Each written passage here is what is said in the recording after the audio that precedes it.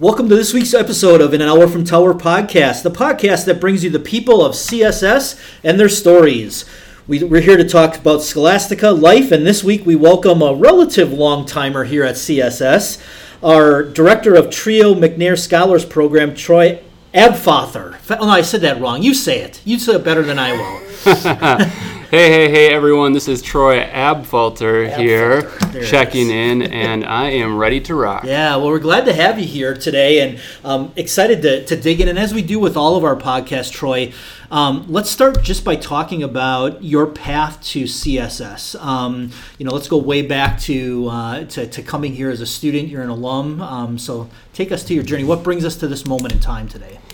Yeah, definitely, Nate, and I'll get there. But first things first, I just want to give a shout out to you and say thank you for inviting me to this podcast, and thank you for doing this, because here we are, Season 1, Episode 5, and I've had the opportunity to listen to the first couple podcasts, and I've learned something very interesting and compelling about each of the folks that you've talked to so far. And these are folks that are, relative long-timers like myself, and then some uber long timers such as Dana Moore and Ollie Meyer, and I learned something about them in each podcast, and I've since followed up with them and had a conversation. And so I think there's a real brilliance in what you're doing, not only having these conversations with folks, but having this podcast so that other people can hear. So I just wanted to say thank you for that. Well, I love it. It's a pleasure for me to do them, so that's nice of you. Yeah.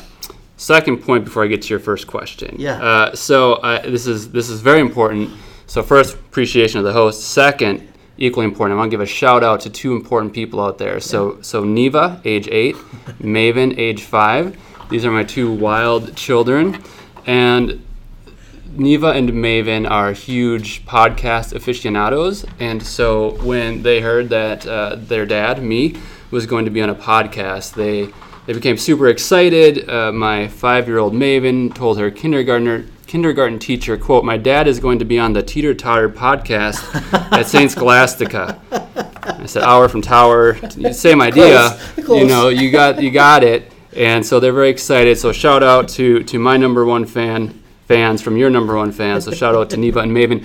I want to get that in early because I feel that they will soon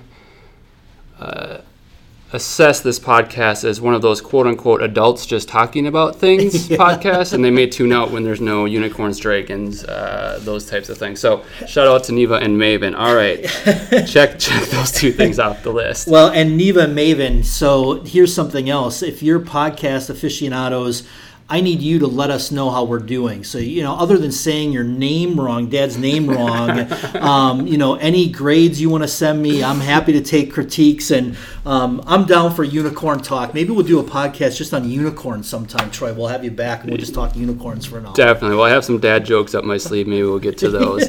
But I digress. Let me get your actual question. Sure. So, how did we get here sitting at the College of St. Scholastica? I'm going to cover 41 years of history, very broad strokes. I'm sure even the most diehard number one fans out there don't want to listen to my life story in that much detail to go through each year point by point. But so I was born in St. Cloud, Minnesota, on the banks of the Mississippi River. Grew up in Sauk Rapids, Minnesota, which is just on the other side of the Mississippi River, and had the amazing privilege and opportunity to be born into an amazing family. I didn't have any choice or say in that. I just had the blessing of being born into an amazing family, amazing parents, my mom and dad, poured everything into me, everything that I've done and everything I've become, I owe to them. I have amazing older sister, Lisa, older brother, Eric, and just really fortunate to have a great family growing up. And one thing that I did a lot when I was growing up was be outside. I was outside all the time. I liked to climb up in the tree and sit there for hours. I liked to get on my bike and bike around and have that freedom. We would go camping all the time. And one of the places we'd come camping that was my favorite was Jay Cook State Park, just down the road here from Duluth. And so early on, I really connected to the land, the outdoor space of Duluth. It's very different from the rest of Minnesota. So for folks that aren't super familiar with Minnesota, you get up here in the northeast part of the state and the topography changes, the forests change, there's so much more rock, and you have the largest and greatest lake in the world, in my opinion, right outside your door. So had this real love of Duluth. And, fast forward through the years, junior in high school, I was at St. Cloud Cathedral High School, and I was checking out different colleges. I was was going to be a first-generation college student, checking out different colleges, and I was being recruited by schools all across the country based on academics, but really there were two schools on my list, right? And so I really wanted to go somewhere that was very outdoor oriented. Like I really wanted to go to an outdoor adventure hub. I wasn't yet ready to go out state. So, all right, I'm going to Duluth. There are 2 colleges in Duluth, a university and a college. And we came up and visited. We started at our neighbor institution down the road. I was going to a campus visit day, got on campus, walked around for like 10, 15 minutes, couldn't find where I was supposed to be, couldn't really find anybody to help me figure out where I was supposed to be. So 15 minutes later, it's out the door. All right, that school's off my list, down to 1 school here. Hopefully this one works out. Drove up College Street from our neighbor institution, and Sister Lisa in episode 4 talks about coming up College Street, and you just see the panorama as you come around this corner and crest a hill and Tower Hall and all its grandeur, which is where we are here today recording this podcast. So fell in love with just the grandeur of the place, and really enjoyed the community I experienced when I was here. Just felt really connected. I was also being recruited by the cross country coach at the time, Steve Finkston. Right off the bat, met this awesome runner, Andy Prevost, who was at the time like the fastest runner in CSS history, but was just like, hey, super low key, Troy, hey, come on over, like just super welcoming and accepting. And so, my list was down to 1. The only school I applied to was St. Scholastica. Got in, was afforded a generous financial aid package, which made it possible for me and my family. And so then did those 4 years. There's lots of stories there. Maybe we'll visit those later, maybe not. Finished up here, did a year in AmeriCorps, trying to figure out what I wanted to do. Along the way, I'd met this amazing young woman who I was dating, Janine O'Brien, who I'm now married to, who is the other parent of Neva and Maven. Yeah. And so we were then both going to graduate school, trying to figure out where we wanted to go. All right, where can we go that has a graduate program that's high caliber and that we're really interested in, that's in a really cool outdoors place. Ended up in Denver. I did my master's there, and Janine did her PhD and her postdoc. I spent a ton of time in the mountains, skiing, mountain biking, but really doing a lot of skiing, which is my number one thing, other than hanging out with my kids. And so then I also got a job at the Community College of Denver. Didn't really know what I was getting into. And I was hired at first-generation professional, just like a first-generation student. Just kind of found my way. Had some awesome mentors, Nathan Cadena and Dr. Ryan Ross. 10 years later, we get to this another inflection point where, okay, Janine's done. She's looking for a college professor position, looking around. All right, so once again, let's look at where are there college towns and awesome outdoor adventure hubs. So we're looking at places like Durango, Colorado, Bend, Oregon, Bellingham, Washington, Missoula, Montana, Bozeman, Montana, Duluth, Minnesota, Burlington, Vermont. And that was all right. She got a job at University of Wisconsin Superior. She's now here at St. Scholastica, Janine is. Mm-hmm.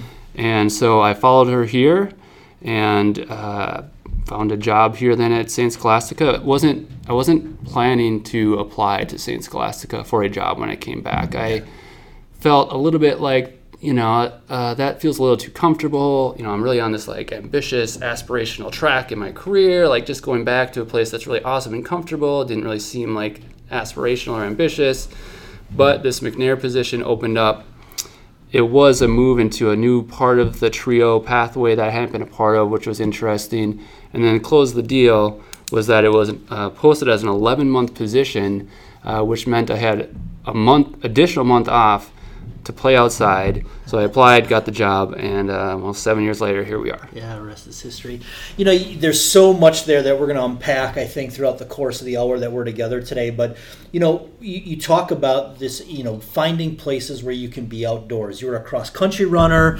Again, Best part about running for me is stopping. But my kids were cross-country runners. And, I think there's a connection to beauty in nature when you're running those cross-country trails. You, as I get to know you more, this really strong intentional connection to nature and the outdoors. Talk to how that influenced you with your unofficial clubs that you did on campus, the Tree Climbers Club and the Extreme Sledders Club, both groups by which I wish we still had, because I probably would join both. Those are awesome. Talk to me about that, but talk to me about how nature has influenced you as a person. Yeah, definitely. Thanks for that, Nate. And in my research dossier here on Nate, I do have that you ran at least one half marathon, if not two, in 2008. So I did. So you have a history of running. Yeah, I do. That enforced my best part about running stopping thing. But anyway, Yeah, I have always found the deepest sense of belonging and contentment and energy and vitality when I am outside. When I am, again, sitting in a tree, swimming in the lake, hiking on a trail, getting lost.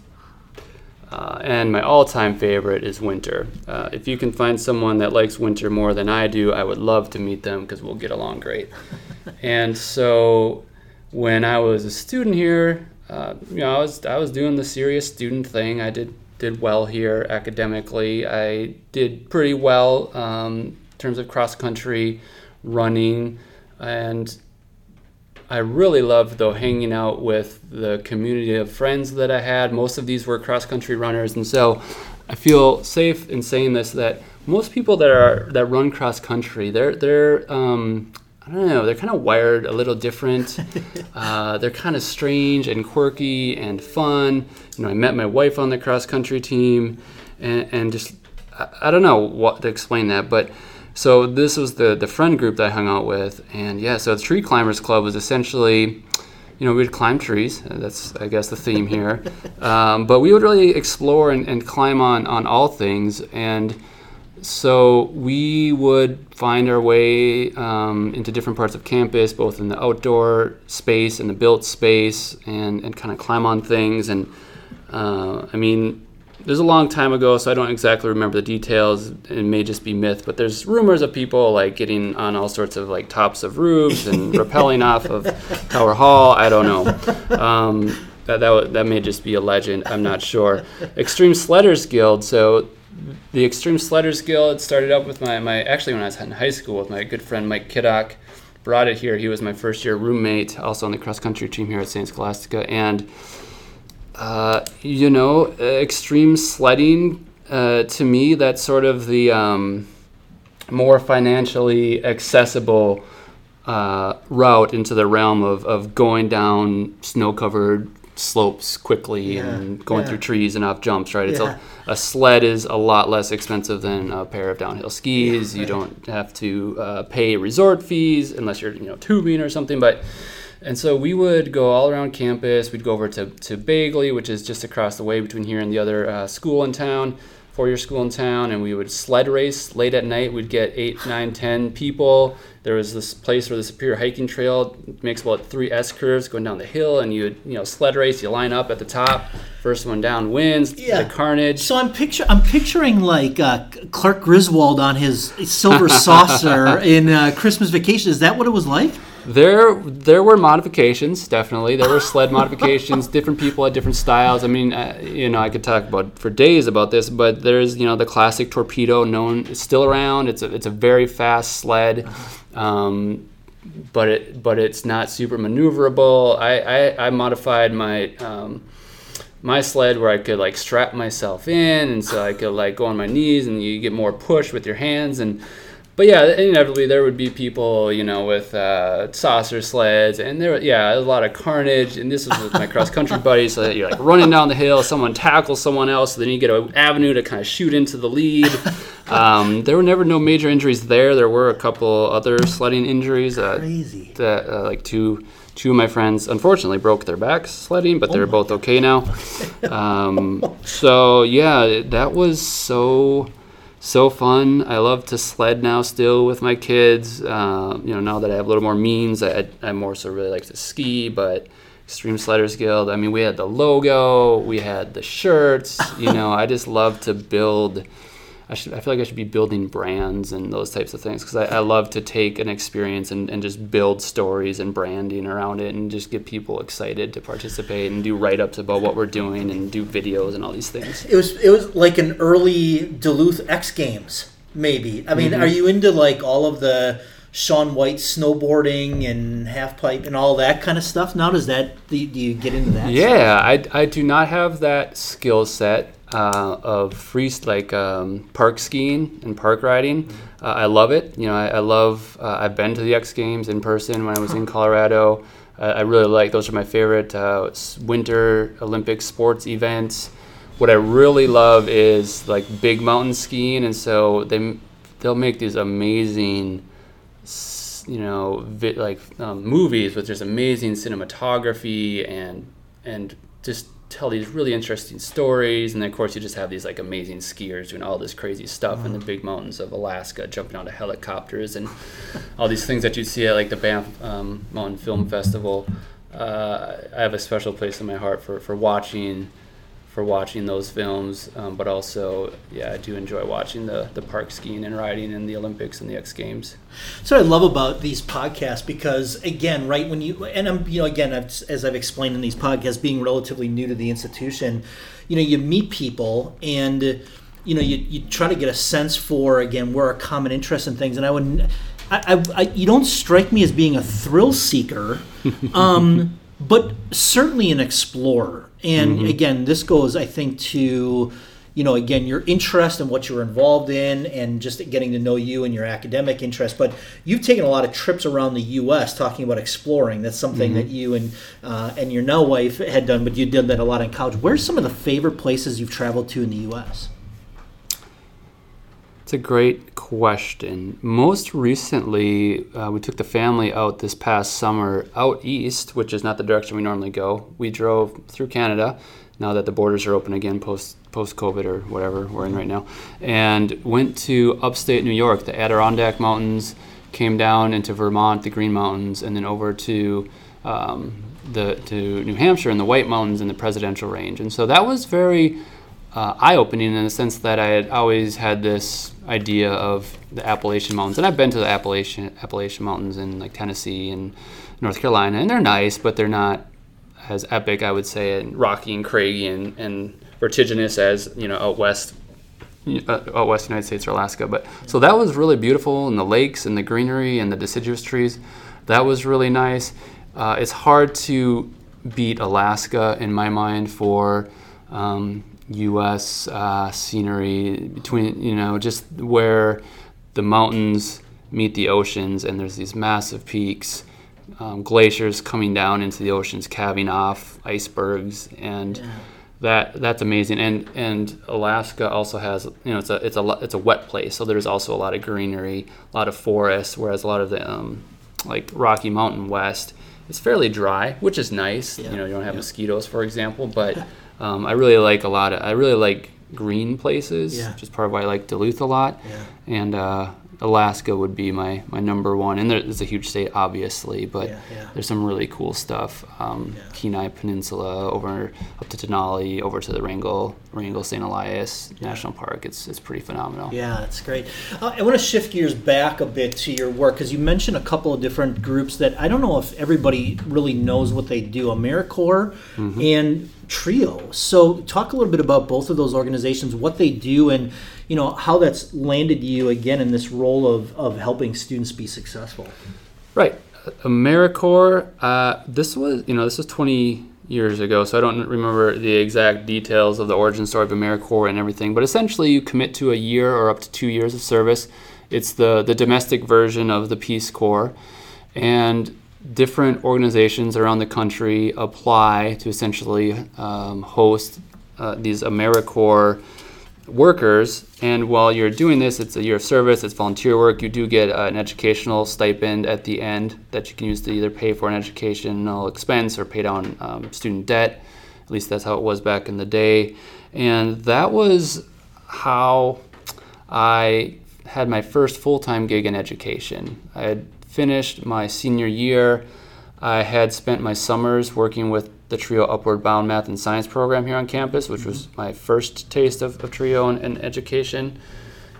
But AmeriCorps gave me this opportunity to work in service learning in the public schools in Duluth for a year. And so it was a place where I could get that experience on my resume, do some exploring, start to connect. It was my first, professional conference I went to. We went to Long Beach, California for a service learning conference. So that was very formative for me. And then TRIO is a body of federally funded programs whose goal is to increase educational access and success for first-generation students from low-income backgrounds, and then in the case of McNair, students from underrepresented racial and ethnic groups. And the whole idea of TRIO, it came out of the civil rights movement in the 1960s, and so it is all about, again, building those pathways from middle school all the way to graduate school so that people that have amazing talents, amazing skills, amazing strengths, but just haven't had the exposure or just don't have access to the resources, they have a pathway, if they should choose, to go to college. And I've always found it equally beneficial to both the students coming into TRIO and having these supports to be successful, but also for the institution to have students coming in with these different ideas, different experiences, different backgrounds that really contributes to the learning environment. And in my experience, first-gen students bring in so many different strengths, like resourcefulness, I don't really like the word grit, but like determination, often having just amazing family supports, right, and having a lot of pride in being a first-generation student and changing the stars for themselves and their future generations in their communities. And so it's always been, for me, an incredibly powerful community to be a part of. I've worked with pre-collegiate TRIO students in Upward Bound. I've worked at a community college with TRIO students in student support services. And then now here at St. Scholastica, I've worked with undergraduate students who are going on to graduate school who are TRIO students. And it's been a very meaningful and impactful and a great learning experience for me to have so much opportunity to spend time with these amazing students. Yeah, and as a first-generation college student yourself, to pass it forward. I mean, I always feel that same way too, being a first-gen college student myself too. This has really become my life's work, is to pay it forward, all those great mentors and teachers, and you certainly are one for those students that intersect with you for sure. I think another thing that makes you such a great person and a great employee is your educational background. It's rooted deeply in the liberal arts, so studying history, religious studies, English, a humanities degree.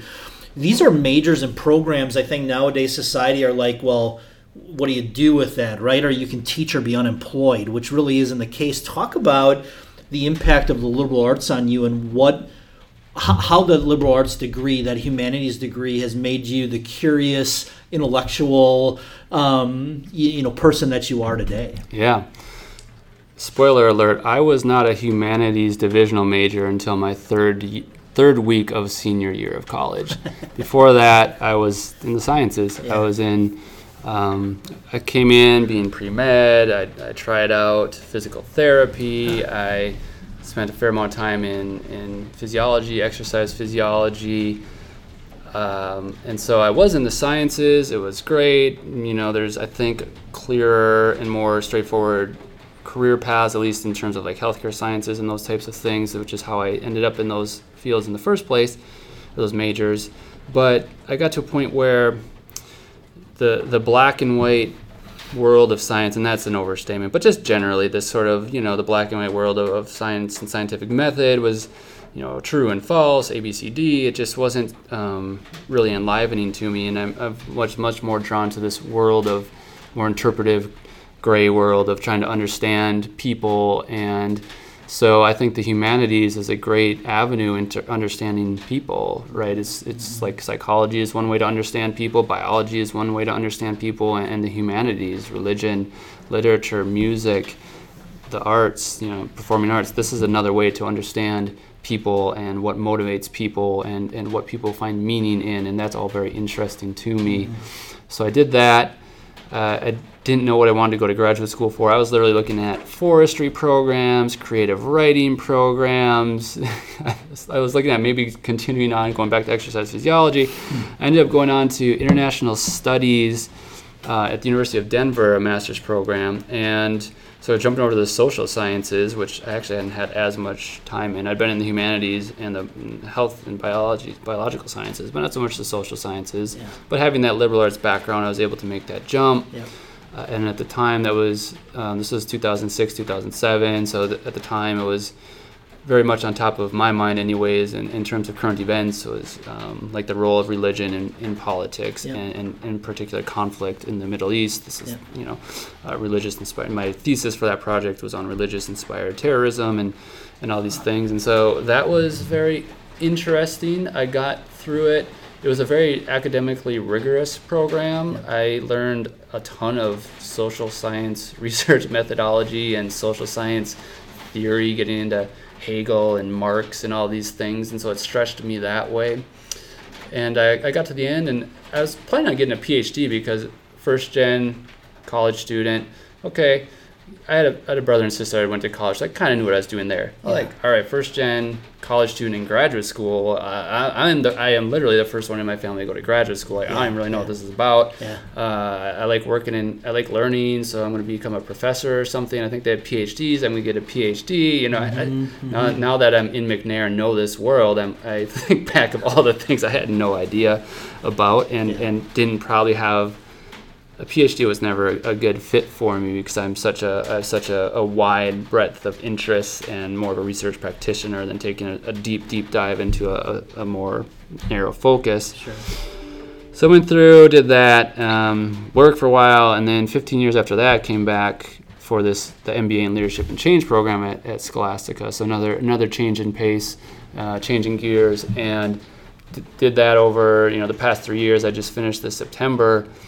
Again, in an entirely different field. And so I think, back to your original question, the liberal arts, which I feel like we need to rebrand, a different name or something for a lot of reasons. Yeah. But really, it's about learning how to learn broadly, learning how to connect the dots, and to synthesize information, to make sense of things, and then do something with it. And so that's carried me through these various degrees, and I lean on those abilities that I've learned through this breadth of study. Yeah. I really lean on that every day. Yeah. Yeah, as we record this too, those of you that are listening in, you're not hearing static or the place isn't burning down here. It is raining like crazy as we record this. So if you're hearing that in the background, we are under the shelter of Tower Hall, but it is pouring hard outside. You mentioned the MBA in Leadership and Change, and one of the things that I'm really interested in just kind of learning more and hearing more about your story is you talk about leadership in terms of, in the leadership you provide students, the difference between providing advice and inspiration. Mm-hmm. Talk a little bit more about that. I think that's really interesting and I think really true to your approach to it. Talk about that. Right. I'm very hesitant to give advice. When people ask for advice, I say, well, I don't know what you should do. I can share my experience. I can share what I've done. But at the end of the day, right, I have my experience anyways is that I'm experiencing reality in my way and making sense of things. I'm in this unique constellation of experiences and identities and interests and passions, and no one knows that better than I do, even if I don't always know myself perfectly well, right? And so for me, it's more about when working with a student, maybe they're working through a decision, it's more about like that coaching approach. Facilitating their process of discovery. And when I'm then looking for, well, okay, then how am I supposed to find my way if you're not going to give me advice? Then I say, well, look to people that are doing things that inspire you, that you say, I could see myself doing that. This is how I learn all of the time. I find people that are really good at doing something, and I watch them and I learn from them, and I maybe ask them about their experience and why they do different things, and then I take that and I make it my own. And so that's been my approach that I've taken for myself, working with students, working with my colleagues. And at the end of the day, in my mind, we're all leading together. We're leading together towards some shared goal here at a college. So students, faculty, staff, administrators, community partners, we're all leading together. We all have a role to play in terms of a space where we can step up and we can contribute. We can step into our power and own our impact to move us forward toward this vision, which for us at Scholastica is this mission, right? This mission that we have to educate students and to go on and serve the world and these types of things. And so we all have a role to play in that. And so I really try to deconstruct this sort of hierarchical, I know what to do and you don't, and I'm going to tell you. It's like we're all figuring this out together. We all have to somewhat find our own way, but we can work together and collaborate together and do that in a shared way. Yeah, no, I love that. I love that vision. And as I learn more about you, Troy, your desire to hone in on those leadership skills and think about it in terms of your own leadership, help others find their own leadership style, getting plugged into Leadership Duluth on a broader scale. I think good leaders always are hungry to they're observers of leadership. They are constantly questioning their own leadership and how to evolve, because leadership has changed even the time that I've been in leadership roles, the last 15 plus years. Who you're leading change and different. There's all of that. It's just really interesting and fantastic. So I know you've really liked to, you've loved the ability to kind of hone that in on yourself. So. Yeah. Yeah, I want to, again, if we haven't lost Neva and Maven already, right, I want to bring it back to maybe some fun topics here. But what I love about these opportunities to get to know my colleagues and now friends more is just how much similarities I have with everybody that I've talked to. And there's two of them. Holiday yard decorations. I fashion myself as an expert in exterior illumination, especially around this time of year, but I have a feeling you may put me to shame. So talk to me about, do you do it for all holidays, or what is this? What is this all about? Can of worms here. This is about, I talked earlier about how I love to curate an experience, build a brand, tell a story. I live in this reality of creative nonfiction. It's all true, but the details, it's like Iron Will. It's based loosely on a true story. It's all true, but this is creative nonfiction. Yeah. So all right, I'm just going to tell the origin story. Well, there's two origins of Dunedinville. There's the factual origin story of Dunedinville, and then there's another origin story of Dunedinville. You said Dunedinville. So, all right. So I live on Dunedin Avenue. Okay. And I have a great crew of neighbors who are up for things. And so in 2020, this was at the height of the pandemic when we weren't even, I hadn't been in someone else's house for 6 months and wasn't going to be in someone else's house for another 12 months or so. There is this event in Duluth called Bentleyville. So if you're not from Duluth, Bentleyville, it's the North America's largest free walk-through light display, something like that. It's really cool. You walk through it. It's down on the edge of Canal Park. There's fire pits. You roast marshmallows. You hang out. There's Santa Claus, of course, and tons of lights and music and all these things, and it's awesome. Well, in 2020, there was no walk through Dunedinville. There was only a drive-through option.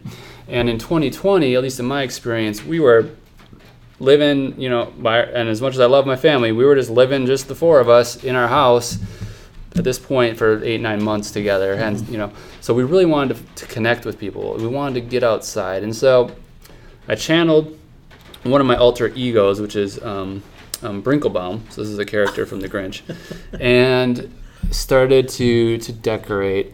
And so each year we sort of built more and more elaborate light structures and things. We certainly don't have anywhere near the light count of Bentleyville, but it's all about curating an experience, right? And so there's different elements. So one thing, I could talk for hours. I try not to, but you've hit a nerve here.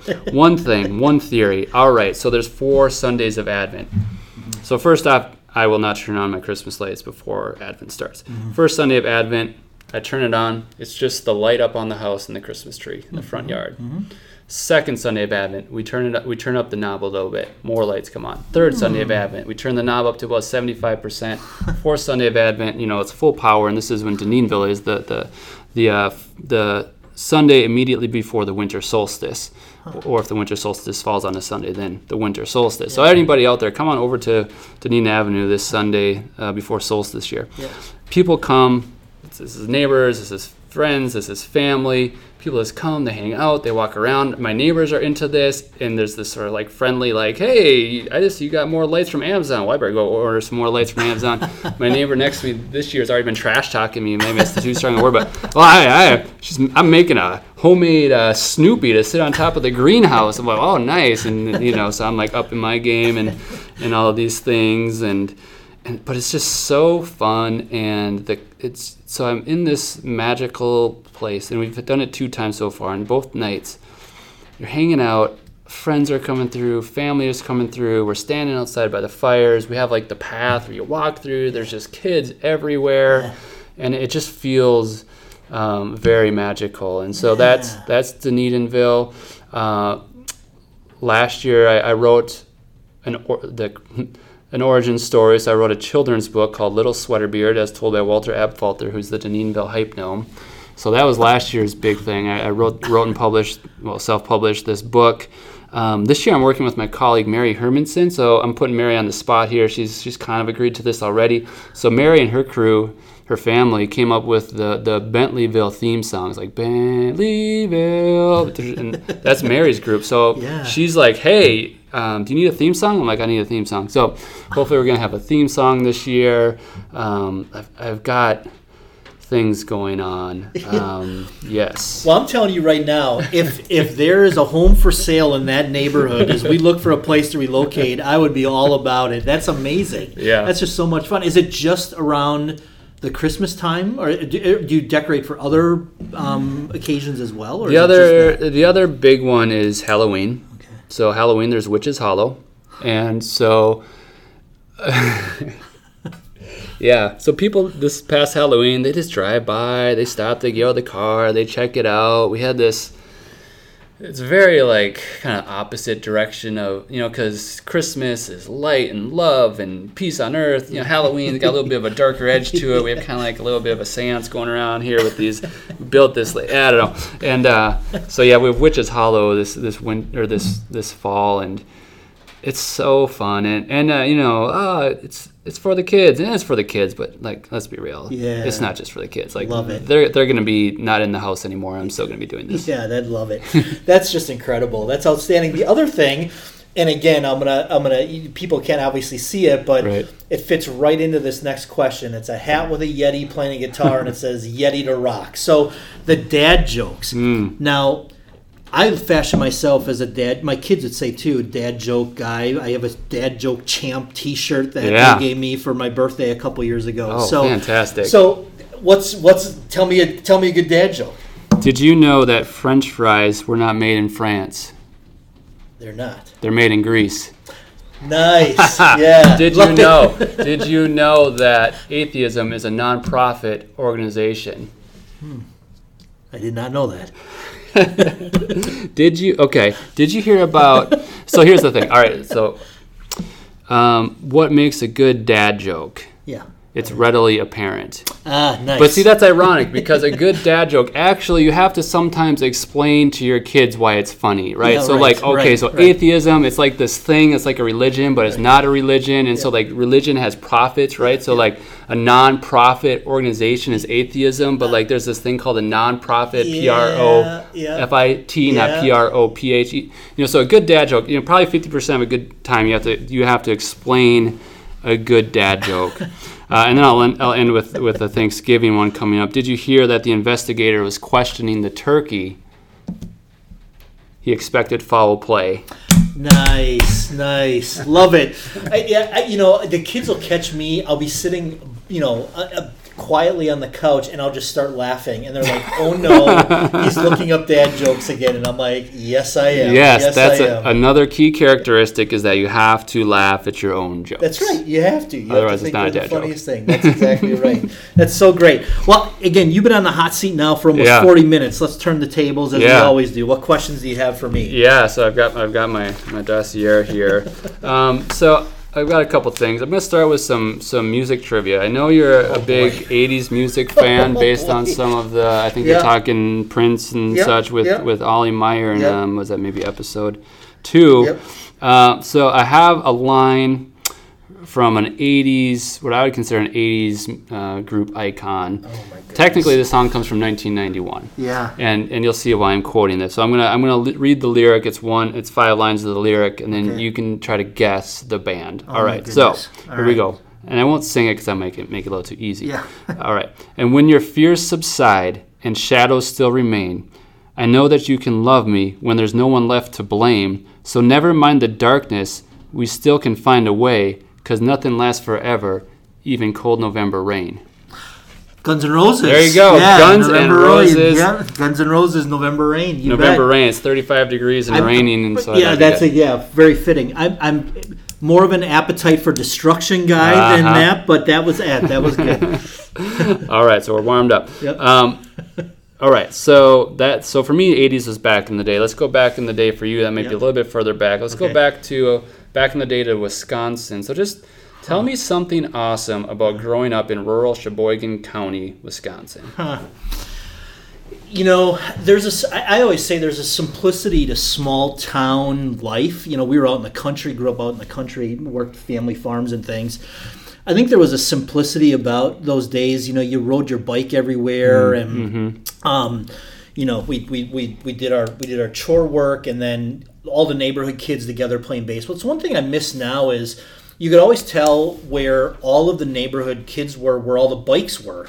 Right. Maybe there's still some of that in the city. Maybe we're just disconnected enough from it now with our kids being older, but it just doesn't seem the same way. We didn't need parents organizing events for us. There wasn't this proliferation of youth sports. Like, you know, we got together and we played wiffle ball in the backyard. You created leagues and you drew your logos and all of that. There was a lot of that happened there. Yeah. I think that was really, really special. And a lot of our family grew up around there as well. And being around family too was just you know, a lot of family get-togethers, and you didn't really need a reason to get together. Sometimes you just got together and you just enjoyed, you know, family time together. So that's been kind of the foundation for me. But there's, nothing better than that small town life. We really enjoyed that. And Lake Michigan was close, and that was another thing why transitioning to Duluth now.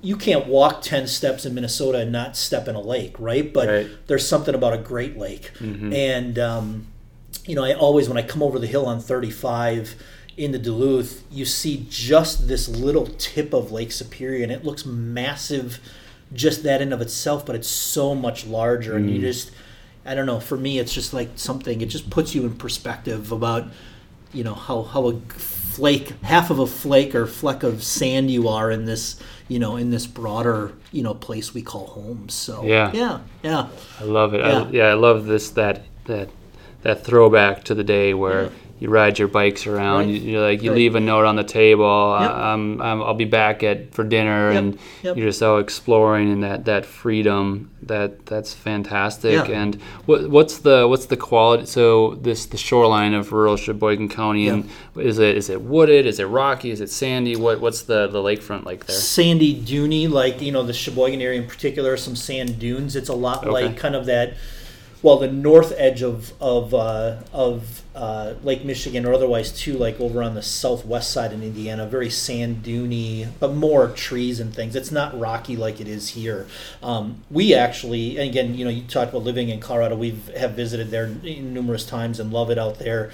You know, you can get up in some of these state parks here on the North Shore, and you would think you're in the upper Midwest. You know, Oregon, Washington, those things. So there is a beauty to it. You just kind of forget where you are, but that's the beauty of being outside too. If you can really find a place and forget where you are, and you know, you're just there in the moment, that makes it fun. So, yeah. But lots of sand dunes and forests. Yeah. Fantastic. Yeah. Very cool. All right, so for this next one, I had to do a bit of dig deep for some investigative journalism here. I hope this question makes sense. I think you'll understand what I'm asking you. Sure. I'm going to say it twice because in the listening audience here, there's 3 things that seem disconnected, but as far as I can tell, they have something in common, and they're something connected to your history. So those 3 things. So what do muskies, Habitat for Humanity, and, quote, singing every word to Ice Ice Baby have in common?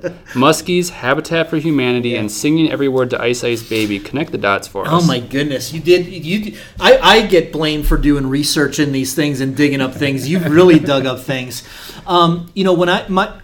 When I was at Lakeland University, Lakeland College, now Lakeland University in Sheboygan, I had a very similar role to what I had here as overseeing enrollment and student affairs. And one of the things, they're the Muskies, so that's their mascot is the Muskies. So there's connection point number 1, the Lakeland Muskies.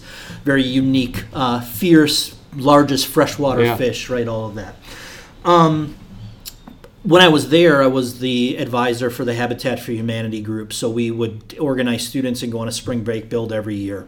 So that's connection point number 2. Lakeland students going on Habitat for Humanity builds. Some of my favorite memories and my favorite connections with students were on those trips. I loved watching groups of students from different backgrounds and different areas, nervous to talk to each other, spend 20 hours in a vehicle driving to New Orleans, and then doing this work for a week and coming back, and they were friends for the rest of their time. So in fact, one of which lives here in Duluth, and I'm going to be connecting with her for lunch soon, and she was one that again, very shy and quiet her first year and just blossomed with that work of that group, went on 4 trips with us, her 4 years. So that's the Habitat piece. And then singing every song to Ice Ice Baby. So at one of our orientation sessions, a student got up and was doing a horrible, just denigrating Vanilla Ice and all the beauty that is Vanilla Ice, trying to sing Ice Ice Baby. So I had to take matters into my own hands, went up without the words in front of me, and proceeded to help him out in singing it. So from then on out, whenever we had karaoke night on campus, the big question was, is Nate going to show up and do Ice Ice Baby? So thank goodness that YouTube and other things weren't as big of a thing back then, because you probably would be able to find video evidence. Yes. But yeah, Ice Ice Baby is one of my karaoke go-tos. Fantastic. Fantastic. Yeah, the first 2 points I understood, but I'd come across this Ice Ice Baby. I think it was like a acceptance speech to an award you got or something, and so I didn't understand that reference. So I appreciate that, and that's another thing that we have in common is singing in front of college crowds. I have a history there with the appreciation luncheon and Woodstock and things. But anyways, well, it's good to know. We'll have to think of a duet sometime. I don't know, Hall & Oates, or I don't know, Simon and Garfunkel. I don't know. We can pick the group. But, it was Jefferson Starship. So anybody that was here in 2019 knows what I'm talking about. So, excellent. All right, so I have one more question for you. So this one I got from a podcast called Beer with the Boys. Oh boy, Happy Hour with Nate Daney. And as far as I could tell, these boys are maybe 2 old wrestling pals of yours or something. Wrestling students. So these are students. Yeah, back in the day at Lakeland. So, all right, wrestling students of yours. All right, and so in this podcast, which is great, it's like an hour and 20 minutes if anyone wants to have another listen there. And so this podcast, you were talking in 2020 when you were at your previous institution, and you were talking a bit about moving from Wisconsin to Minnesota, and so this makes more sense now. So it's one of these the boys who was kind of looking at you as more of like a role model, like, so what was that like? How, what was your experience about moving to a new place? And you said, quote, I take on the ethos of a new place. I live it. I breathe it, end quote. And so I thought it'd be appropriate here on the Hour from Tower. Here we are in Tower Hall. You've been here about 90 days. So in your experience, what is the ethos, the ambience of Tower Hall, and how does it feel to work literally in a Highlands castle overlooking Lake Superior?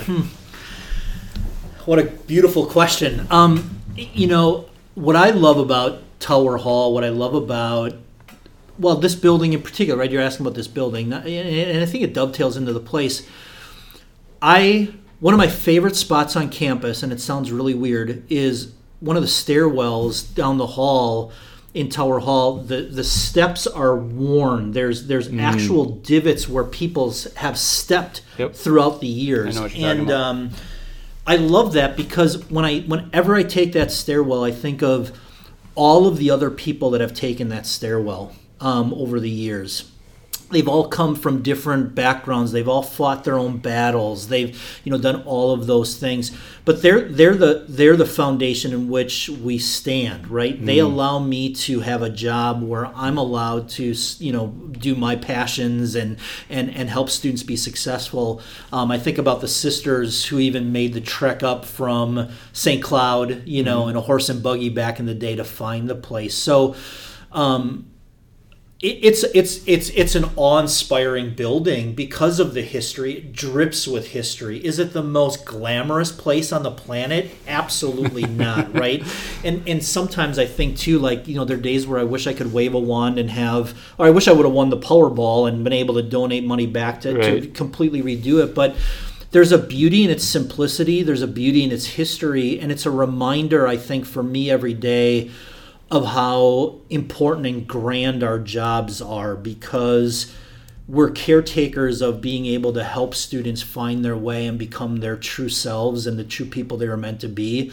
And what an awesome job. What an awesome job. It's so different than other jobs I've had and other jobs my friends have, and they're all valuable to them for particular reasons. But I know what education did for me. I know what the mentors did for me. I know what the experiences I had made me. I think it's made me a better person, and to be able to help others find that for themselves, whatever they define it as.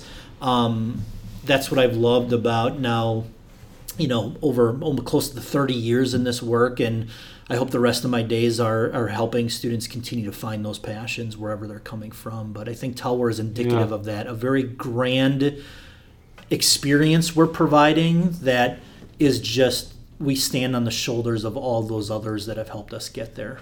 Yeah, I love that idea of how connecting not just the architecture, but our experience of it to that legacy and that mission, right? Because to your point, yes, right now the wind is literally blowing through the windows. Yeah. We all know that IT is working super hard, and Wi-Fi can be spotty.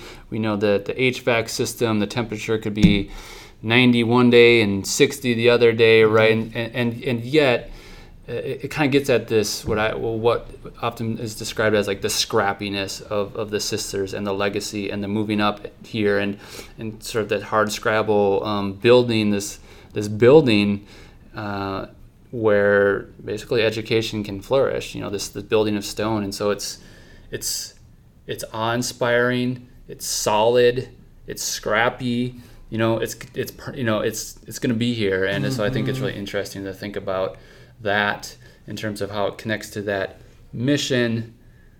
And then it's also just a fun building. It's just quirky and strange. Yeah. And again, if you ever want a tour into places like the underbelly of Tower Hall and the dirt tunnels, and I know people, and it's just such a cool building, and I also just love Tower Hall. So I love that you created a podcast after Tower Hall. Yeah, it's why wouldn't you name it after the iconic building, right? And then of course it rhymes with our, and Perfect. That was cool too. And yeah, the name kind of predicated. I thought Our from Tower, and I've always wanted to do a podcast. And again, like I said, for me, it was a way just to kind of, get to know the faces and the people here. So, and again, learned a ton here, and that's the beauty of it. And I hope others, enjoy it as well. I've heard great things, and I'm sure this one will be no different. But the real test is going to be those girls of yours. If they come back and they say, "Dad, that was pretty cool," and even listen through the boring adult talk stuff, then I'll know we made the mark. We made it. We're established. I'll let you know. Yeah. Troy, thanks for your time. It's just been a fantastic hour, and thanks for all you do here for our students. And enjoy being able to share this space with you. So yeah, thanks so much, Nate. This was a ton of fun. Yeah, excellent. Well, that was an Hour from Tower podcast this week. Catch us next week. We'll have another guest, and we'll learn some more new things about folks here at St. Scholastica. Have a great day.